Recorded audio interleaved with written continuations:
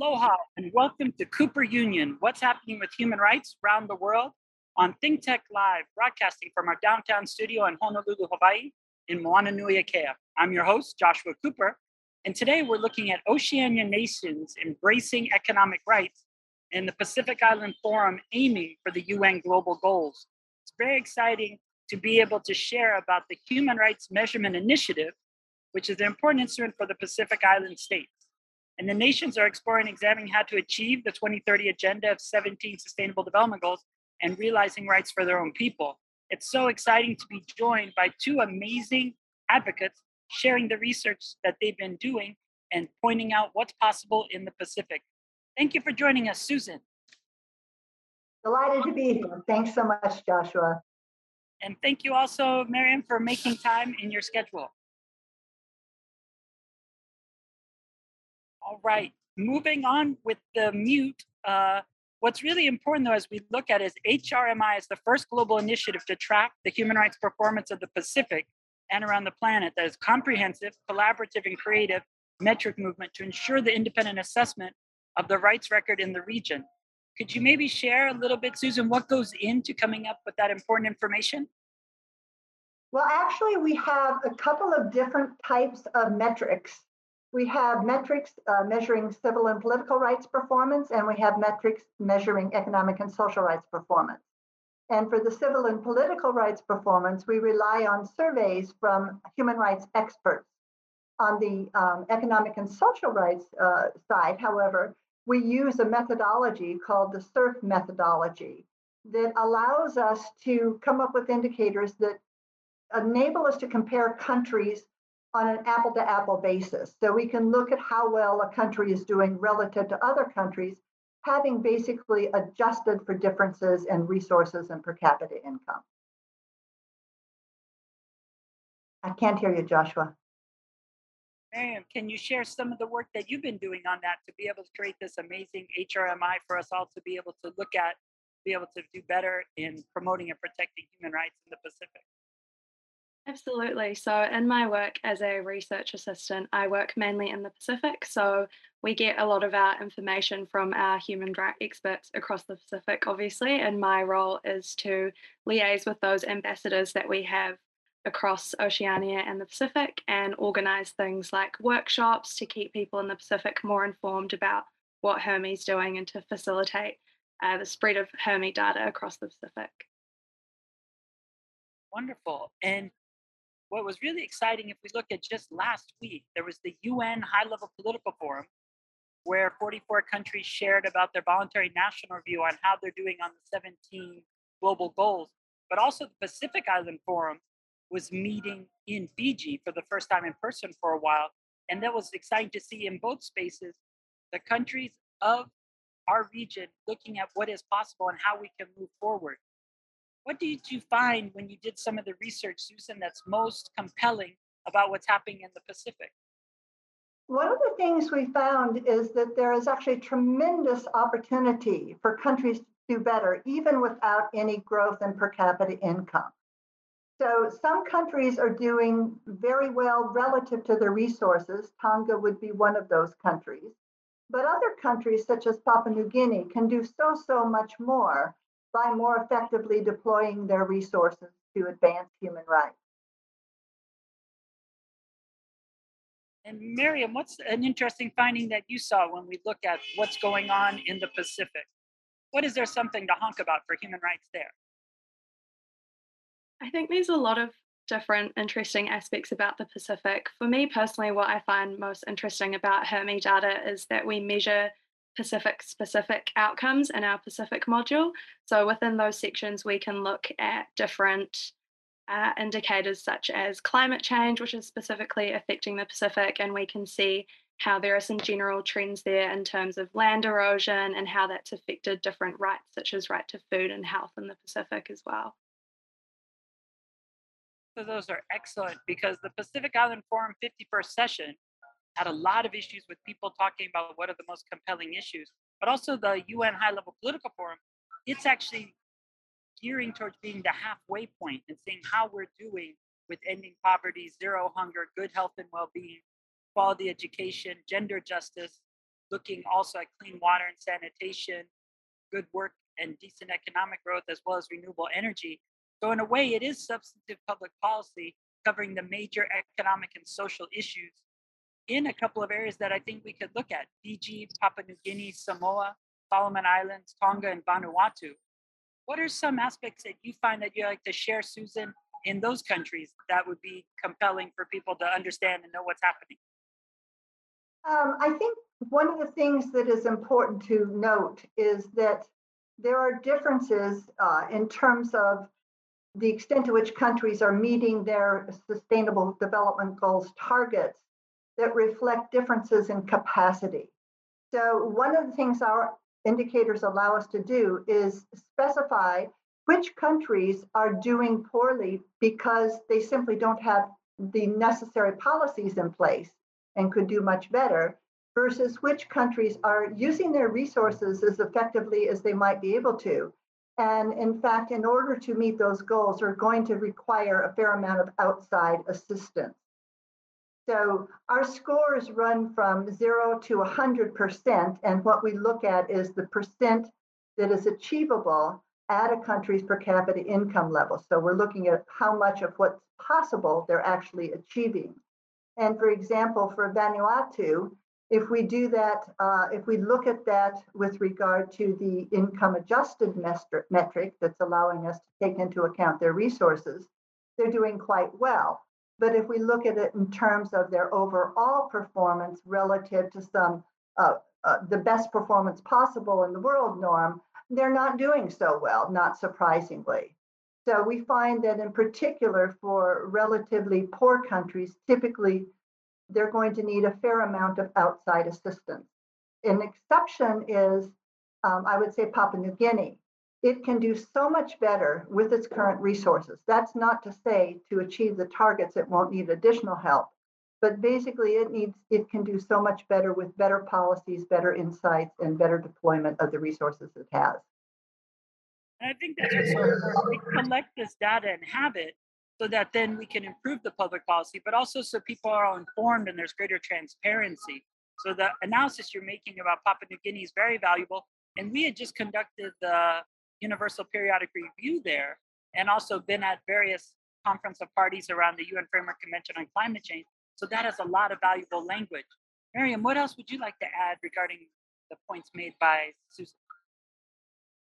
I think SDGs are a really useful mechanism to look at in hand with Hermes data. I think they can provide information and complement each other in quite a nice way. So, for example, in Fiji, we can see that health is quite a low scoring indicator in Hermes data.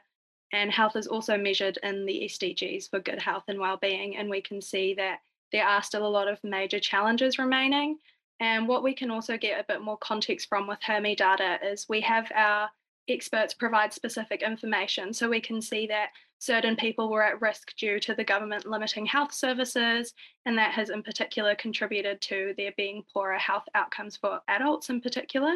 So I think there's obviously with every country, there's always room for improvement, but it's very interesting to see how the SDGs and Hermes data interact in that respect too. Very true. And this year at the high level political forum, they're looking at SDG 4 and 5.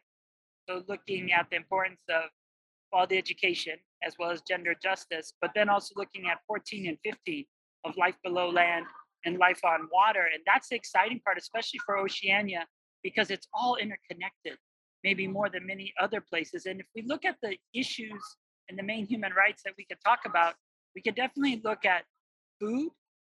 And maybe could we talk about food and how we see the Pacific doing related to food and nutrition? Because we know we get food from the land, from the kalo, the taro, the traditional crops, but also from the ocean. And the immense nutrition comes from the fish as well. So maybe Susan, you could share a bit on that. Sure. In terms of the right to food, we find varied performance amongst Pacific countries. And we have a number of different ways we can look at the right to food. One way is to look at whether or not children have enough healthy food to grow well. And in that regard, we see lower performance than we see, for example, on our other sort of major focus, which is on food security. So typically, in the Pacific, the problem is not so much having enough food as it is having food that provides the proper balance of nutrients that lets kids grow well. Now, that's not to say that there aren't places where access to food is a problem, where food security is a problem. And Kiribati would be one example where they have considerable problems with achieving food security. And even if we look at relative to the country's income, we find the scores are not that great. But if we look at it globally relative to best performing countries, there's a lot of additional progress that needs to be made. And that really brings us to an issue of climate change, because climate changing is very adversely impacting access to food. And in our survey, we had a number of respondents discuss what some of the problems there were. So it's affecting the resiliency of crops. The ocean warming is affecting the patterns of fisheries so that the fish catch yield is much less. Because of erosion of land, people's land is actually being taken away by the sea, so they do not have enough land to produce food on. So this climate change is very severely impacting the right to food in the Pacific countries.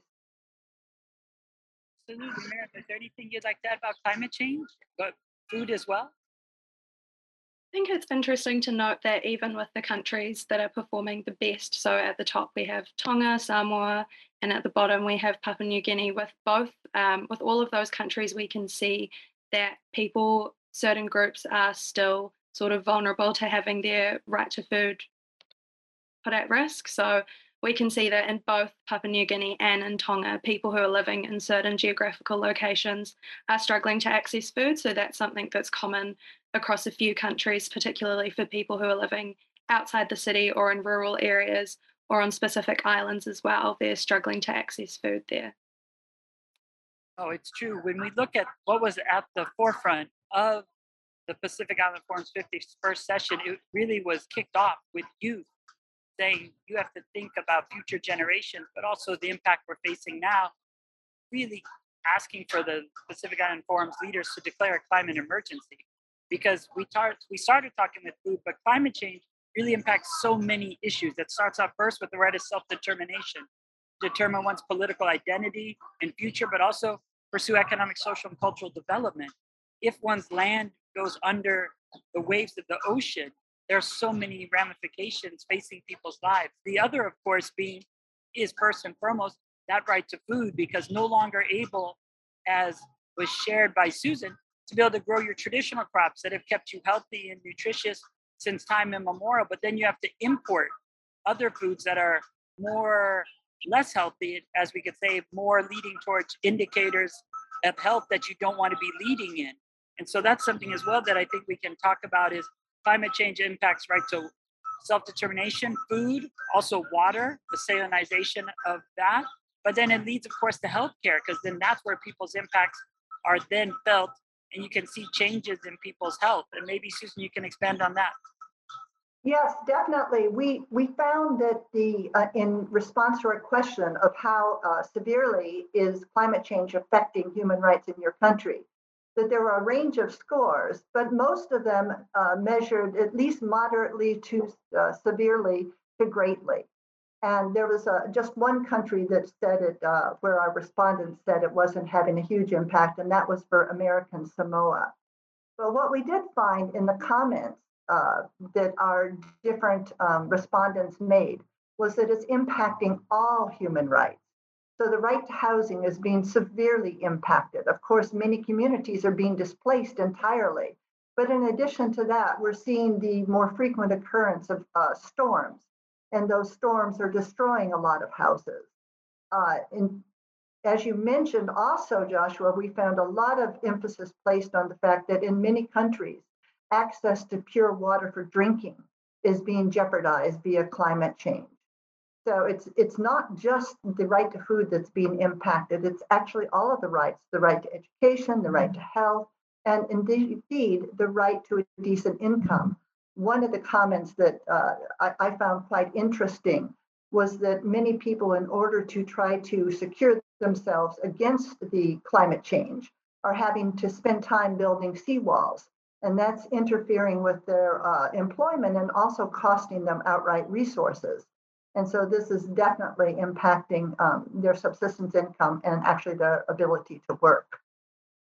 Miriam, building on that, what else would you like to share regarding those topics? I think it's interesting to see how climate change affects all of the Pacific. So, obviously, we have effects on housing, on health, and we can see that with increased natural disasters, that's affecting a whole lot of different aspects. So, we have water insecurity, as Susan mentioned, there's housing, coastal degradation, and families having to relocate. And there are also a lot of cultural aspects that come into that as well, especially for Pacific countries who are being affected more by climate change than other countries who are predominantly causing climate change. I think it's quite interesting or quite serious to know actually the impacts that it does have on the Pacific. Oh, it's an excellent point. And that's really at the heart of the advisory opinion being proposed by Vanuatu, which of course got the support of all the other Pacific Island countries at the most recent Pacific Island Forum, is what they were saying is it's how is climate change impacting current and future generations. But it's also a holistic perspective, which is so important with what HRMI does of the civil, political, and economic and social. And I think what you're getting at, Miriam, is also the depth, because it's thinking of it from that perspective of looking at Fiji. They've already had to move people from their traditional homelands. And when they had to move, then they actually had to leave their burial grounds where they have buried their ancestors and move to higher ground. So that's something that we see with climate change that most people don't understand, who are not feeling it. Although we can say, as we're meeting, it's the hottest day ever in the United Kingdom. So they, of course, recently hosted the last UN Framework Convention on Climate Change, and people felt it didn't go far enough. And now on this hottest day record in the UK, they're getting a taste of what Tuvalu has been saying forever, that today it's Tuvalu, but tomorrow it's you.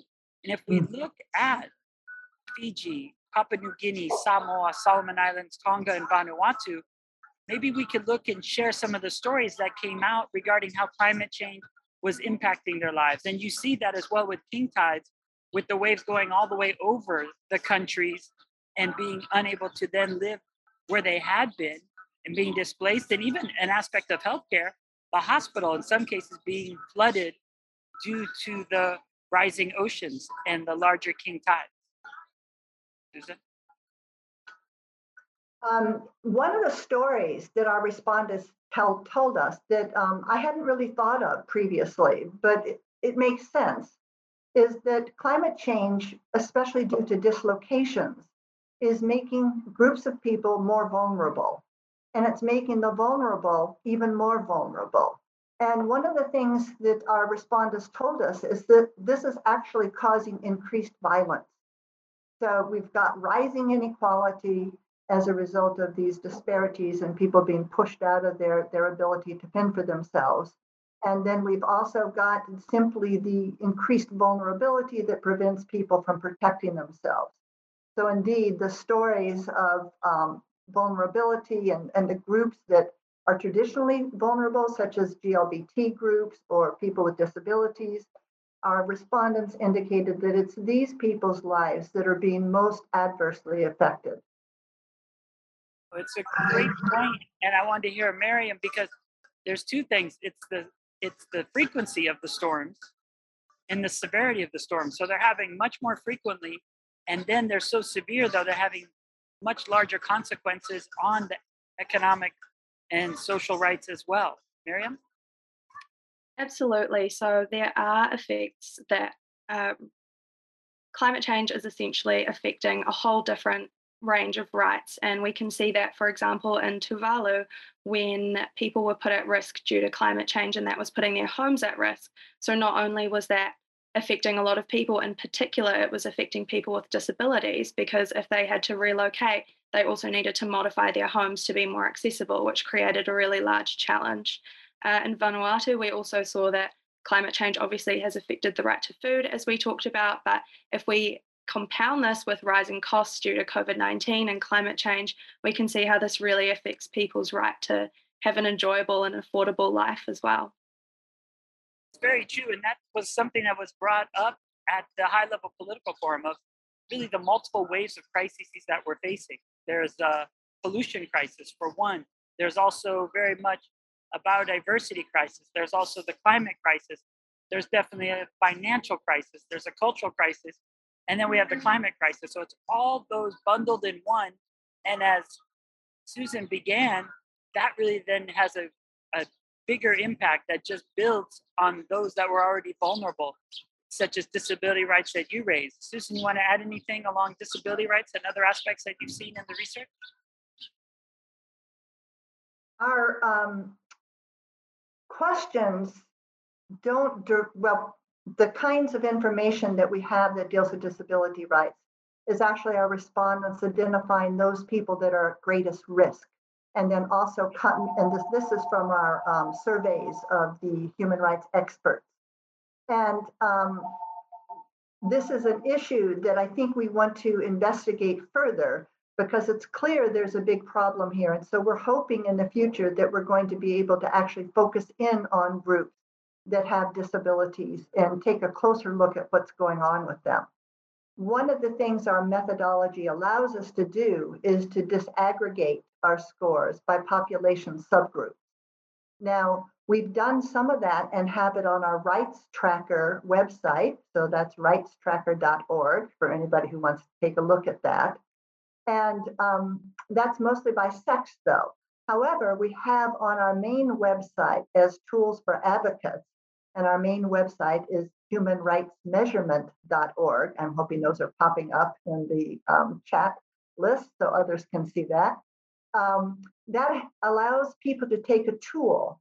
And for example, if they have the basic information on some of the underlying indicators that we use to create our rights scores, they can plunk that into that tool and get the score, the Hermes economic and social rights scores for that particular population subgroup that is totally comparable to the other scores we have. So you'd then be able to see the difference in outcomes by population subgroup.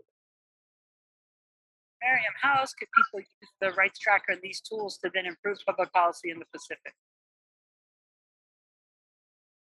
I think the Human Rights Tracker is good for a lot of reasons. On one hand, obviously, it's independent from the government, so it allows people to come and look at this data and know that it's been collected independently, which allows for a bit of accountability on behalf of countries as well. I think the human rights data, in particular, the people at risk section, is really interesting to look at just to see how certain groups are being affected. So, for example, we were talking about disability earlier, and we can see sort of in general that there's a sort of lack of accessibility and services in healthcare for some countries in the Pacific. So, for example, if we look at a country like Tonga, we found that 68% of our human rights experts actually identified that people with disabilities were at risk of having their right to work violated and that they struggled to gain employment. And so we can look at different countries in the Pacific and see how they're performing. For example, with countries like the Cook Islands, we can have a look at the civil and political rights, which has quite high scores for the Pacific.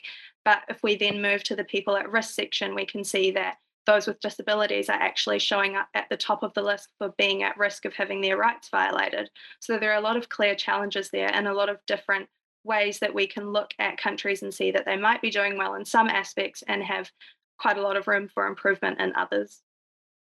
Well, that's very exciting because I also saw recently that the HRMI partnered with UPR to then be able to bring UPR Info's database and your database together to then kind of show if there have been improvements and how then to be able to measure those, but then also be able to give ideas to then have initiatives that they can improve the institution. Susan. Yes, indeed. We're hoping more and more to get contact with not only advocacy groups, but also policy groups and give them this tool so that they can track the performance of their countries.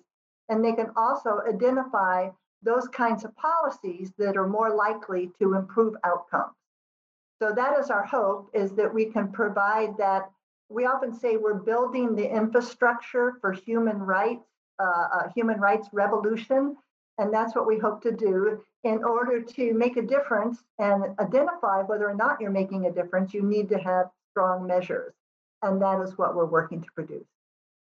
Absolutely. The data is absolutely essential for being able to look and then being able to understand how there have been improvements, but what else really needs to be done. And Miriam, what are some aspects that you've seen the data have be a catalyst for positive social change?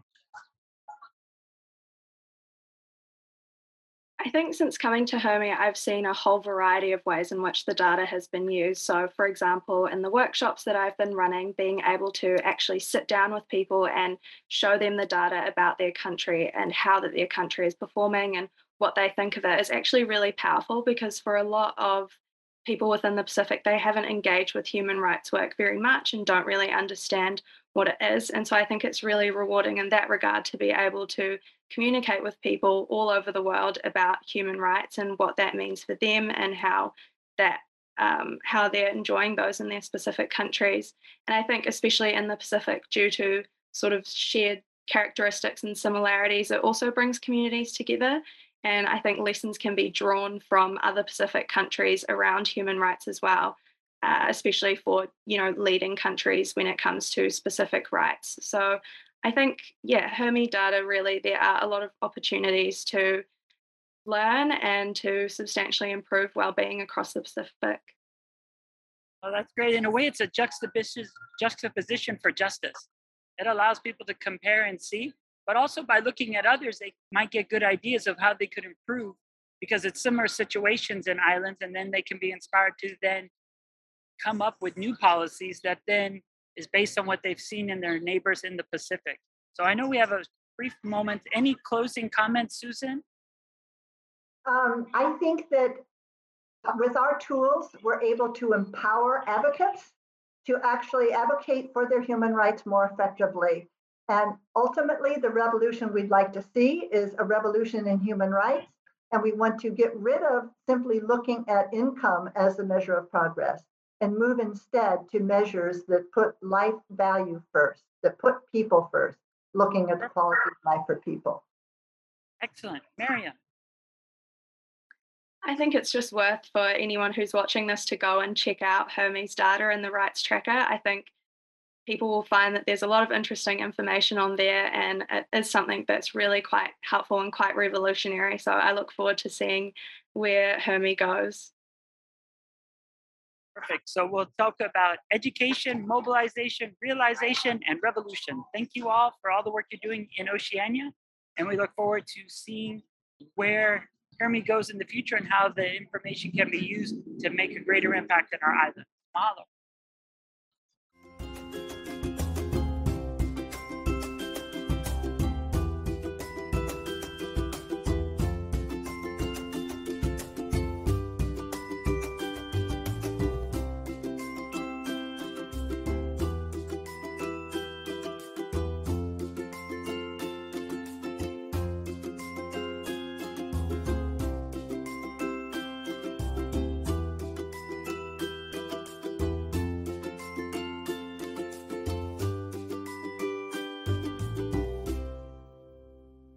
Thank you so much for watching Think Tech Hawaii. If you like what we do, please like us and click the subscribe button on YouTube and the follow button on Vimeo. You can also follow us on Facebook, Instagram, Twitter, and LinkedIn, and donate to us at thinktechhawaii.com. Mahalo.